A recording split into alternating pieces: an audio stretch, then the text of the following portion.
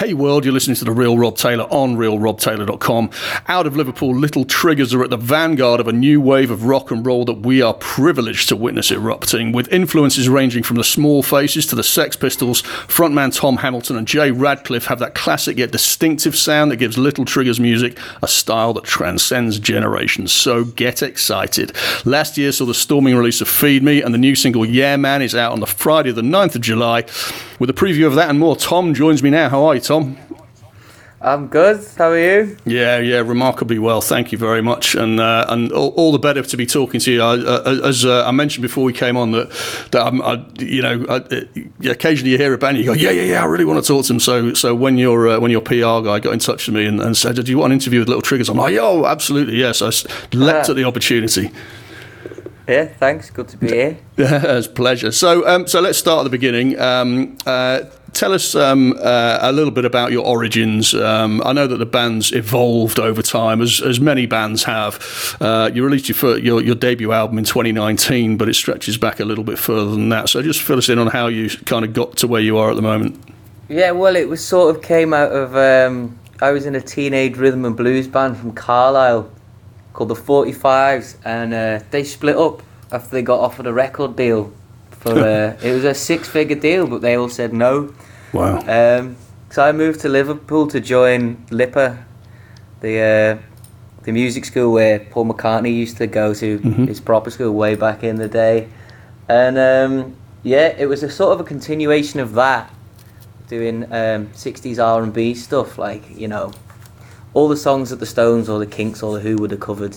And then it just slowly got a bit more rocky, and we were turned into a 4-piece sort of rock band. And then they split up, but me and Jay decided to keep going as a 2-piece anyway, and we couldn't be bothered auditioning a new bass player, so I bought an octave pedal.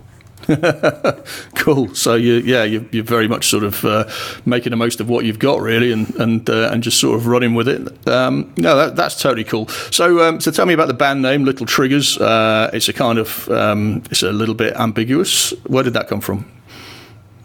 I was sort of desperately scrambling around for a new band name because I wanted to change it, and I came up with some really horrible ideas, so I was like, I'm going to have to find a decent one. So I was just looking at the back of all my records, and it's on the back of Elvis Costello, this year's model, his first one with The Attractions. There's a song on it called Little Triggers, and that sort of stood out, and I thought, yeah, that sounds quite cool. It's excellent. A slow love song, which is not very, fitting, but I like the title of it. It's a great song as well, though, to be fair. No, cool. I mean, it's I kind of know what you mean. If you were you from what I've heard of you, I haven't heard your entire back catalogue yet, but I hope to get familiar with it pretty soon. Slow love songs really aren't your kind of thing. No, we've got one. Okay, one well, song ticks that box then. Cool. Yeah. So what do you make of the whole new wave of rock and roll then? Because I was talking to Hunted by Elephants not long ago, and also Stevel from Belgium, and there's this there seems to be this thing sort of bubbling under the surface a little bit, ready to kind of explode, and it reminds me a little bit of the kind of the soul revival we saw with Sharon Jones and the Dap Kings. It's kind of that 60s sound, but it's all new music. What do you? Is that a fair comparison? Do you think? Yeah. I think it's great. I mean, everything's been so wet for a while now. Like Landfill Indie's been carrying on since over 10 years ago. So yeah, needs something new and exciting and raw, and less wet. Yeah. I know exactly what you mean. Something with a bit of loin. Yeah. I was going to put it more delicately, but yes, I quite agree. I think that there's a place in the world for guitar-y singer-songwriters, acoustic singer-songwriters, but there are a lot of them, So I like the way that you see these cycles, you see these things bounce back and forth, and somebody comes along and says, we've had enough of that. Let's go in totally the opposite direction now. So So no, cool. All right. Well, "Feed Me" was the first single that I was sent in October last year. Could you explain what "Feed Me" is about and just sort of intro the song for us? We'll have a listen to that next. It was inspired by when the government cut the funding to the food banks, and we actually donated all the proceeds to food banks.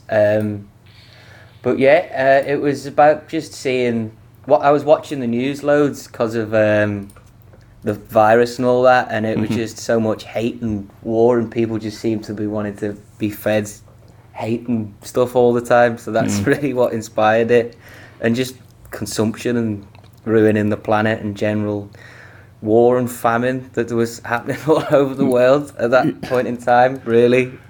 So it's a primal cry of agony almost then. Yeah. Cool. Okay, let's listen to it then. This is Little Triggers and "Feed Me."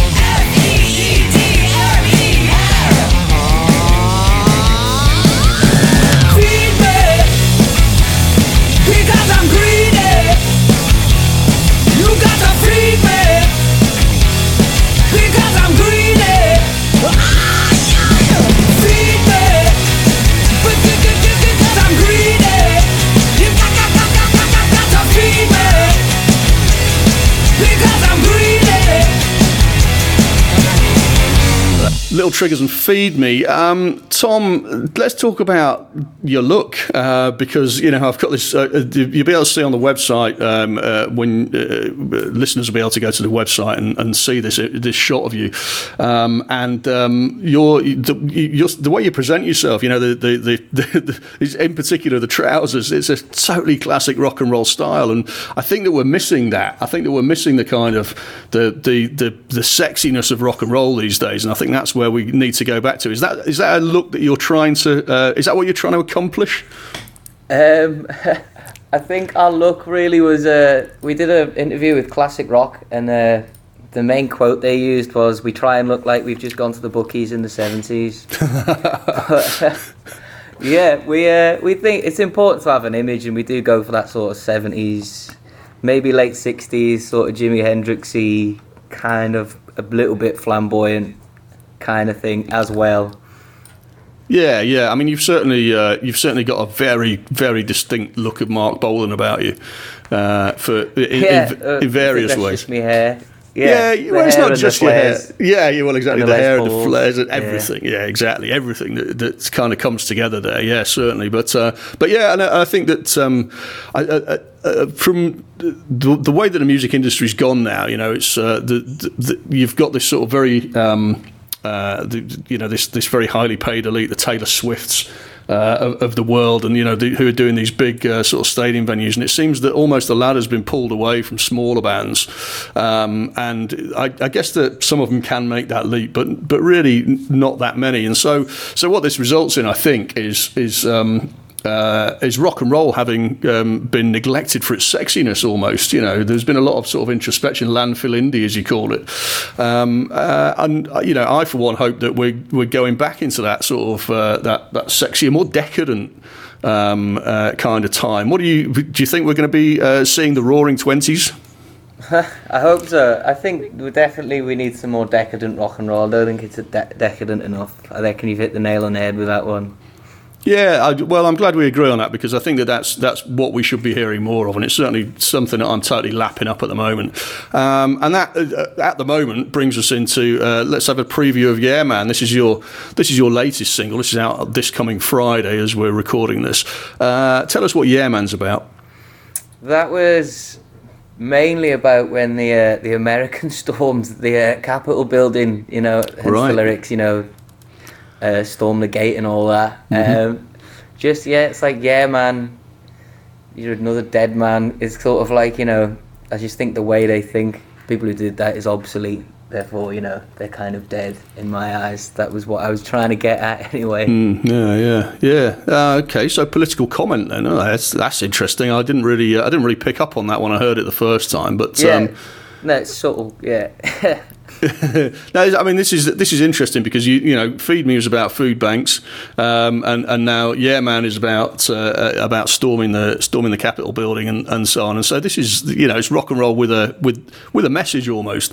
I don't want to be too preachy, but no, I think this is why I said almost. I was trying to think of the right word, but it's with a commentary is what I should have said. Really, I think you are making comment.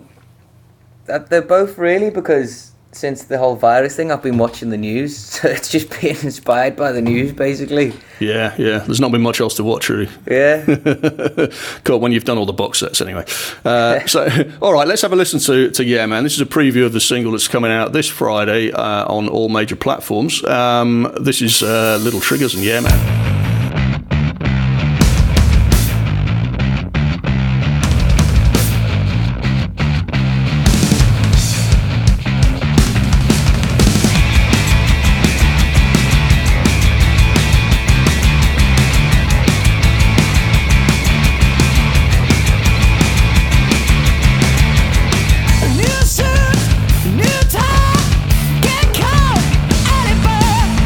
Clean shirt, dirty hair.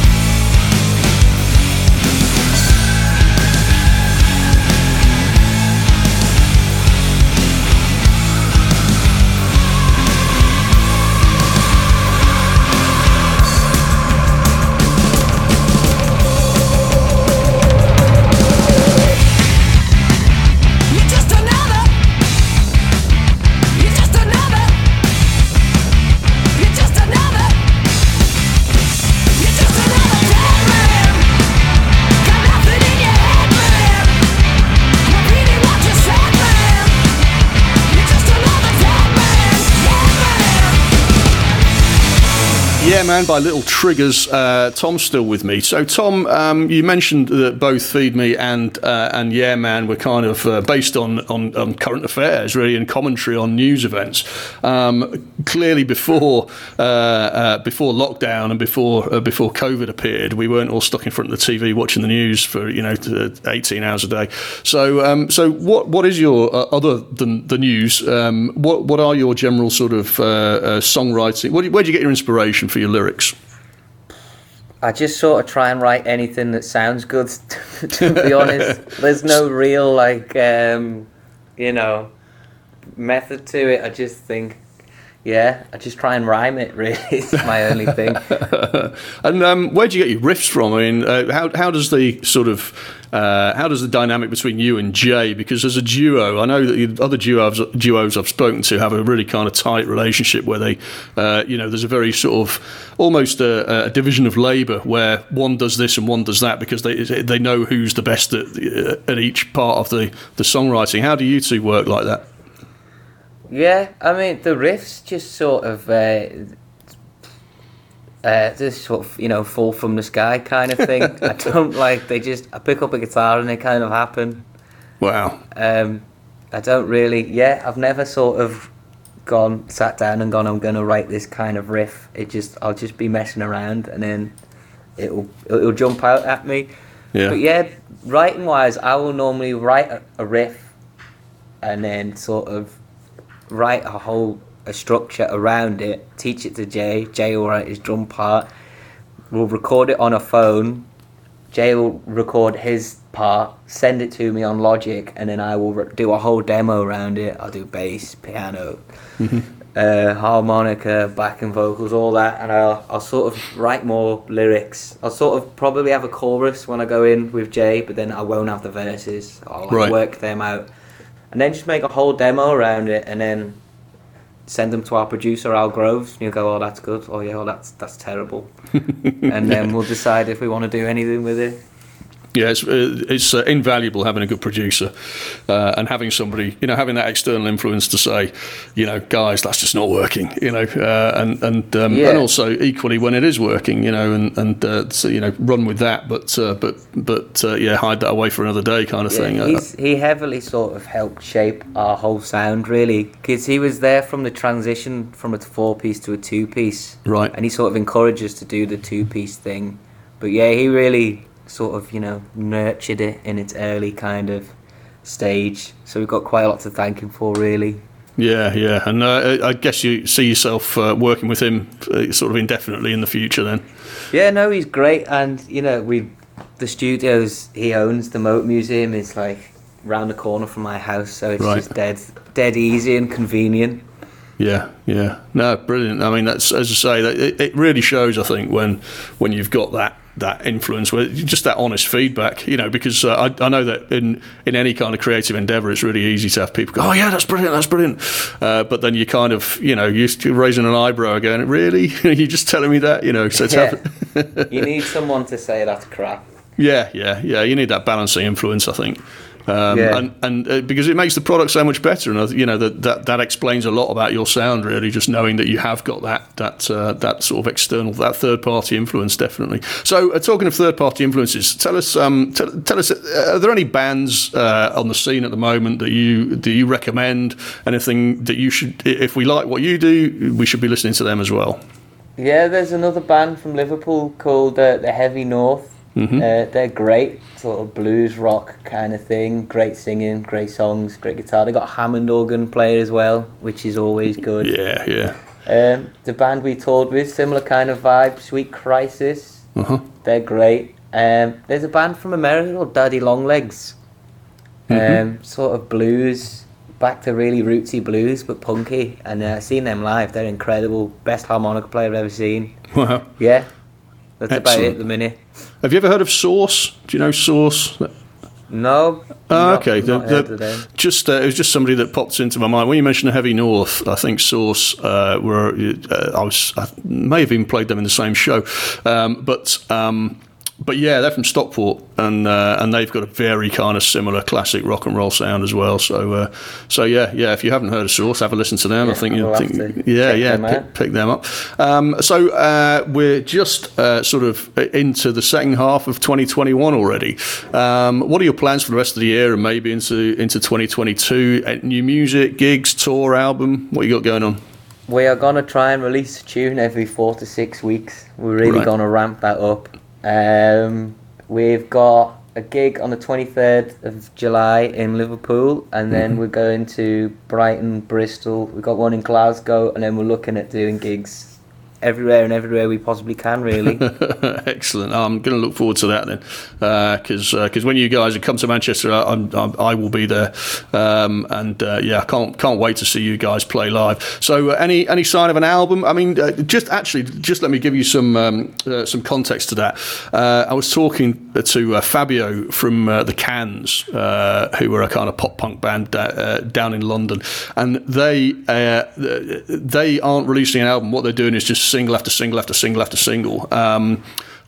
You just mentioned that you're going to be releasing a new track every 4 to 6 weeks. So will you plan for an album, or is it just going to be, you're just going for the singles?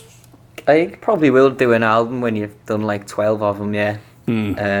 But I think that's the way it's going these days, isn't it? It's more singles based.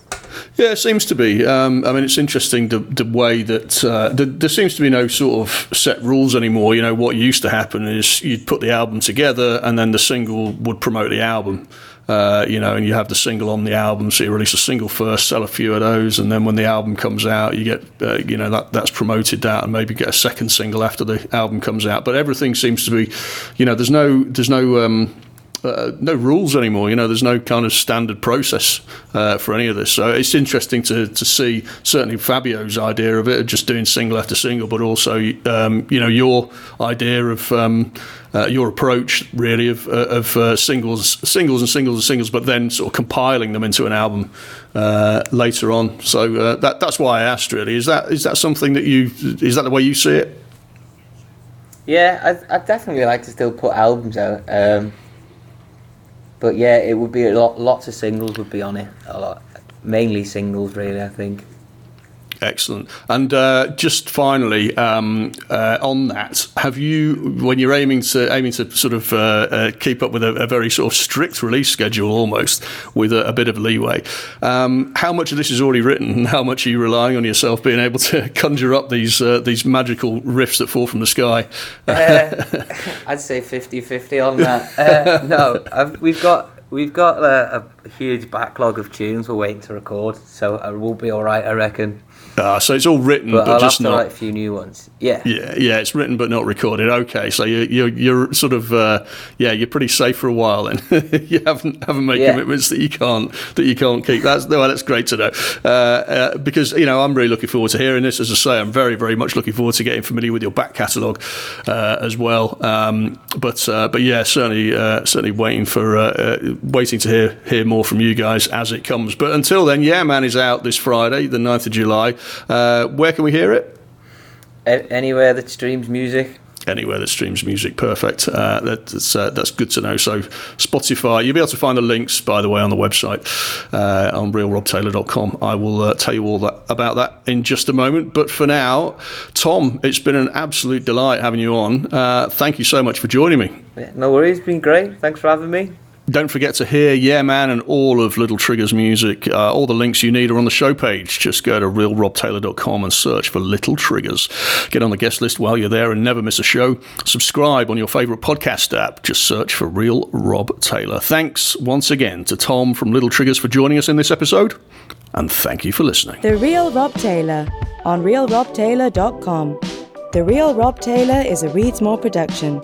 All tracks in this show are protected by copyright and have been included with the express permission of the copyright holders. All rights reserved.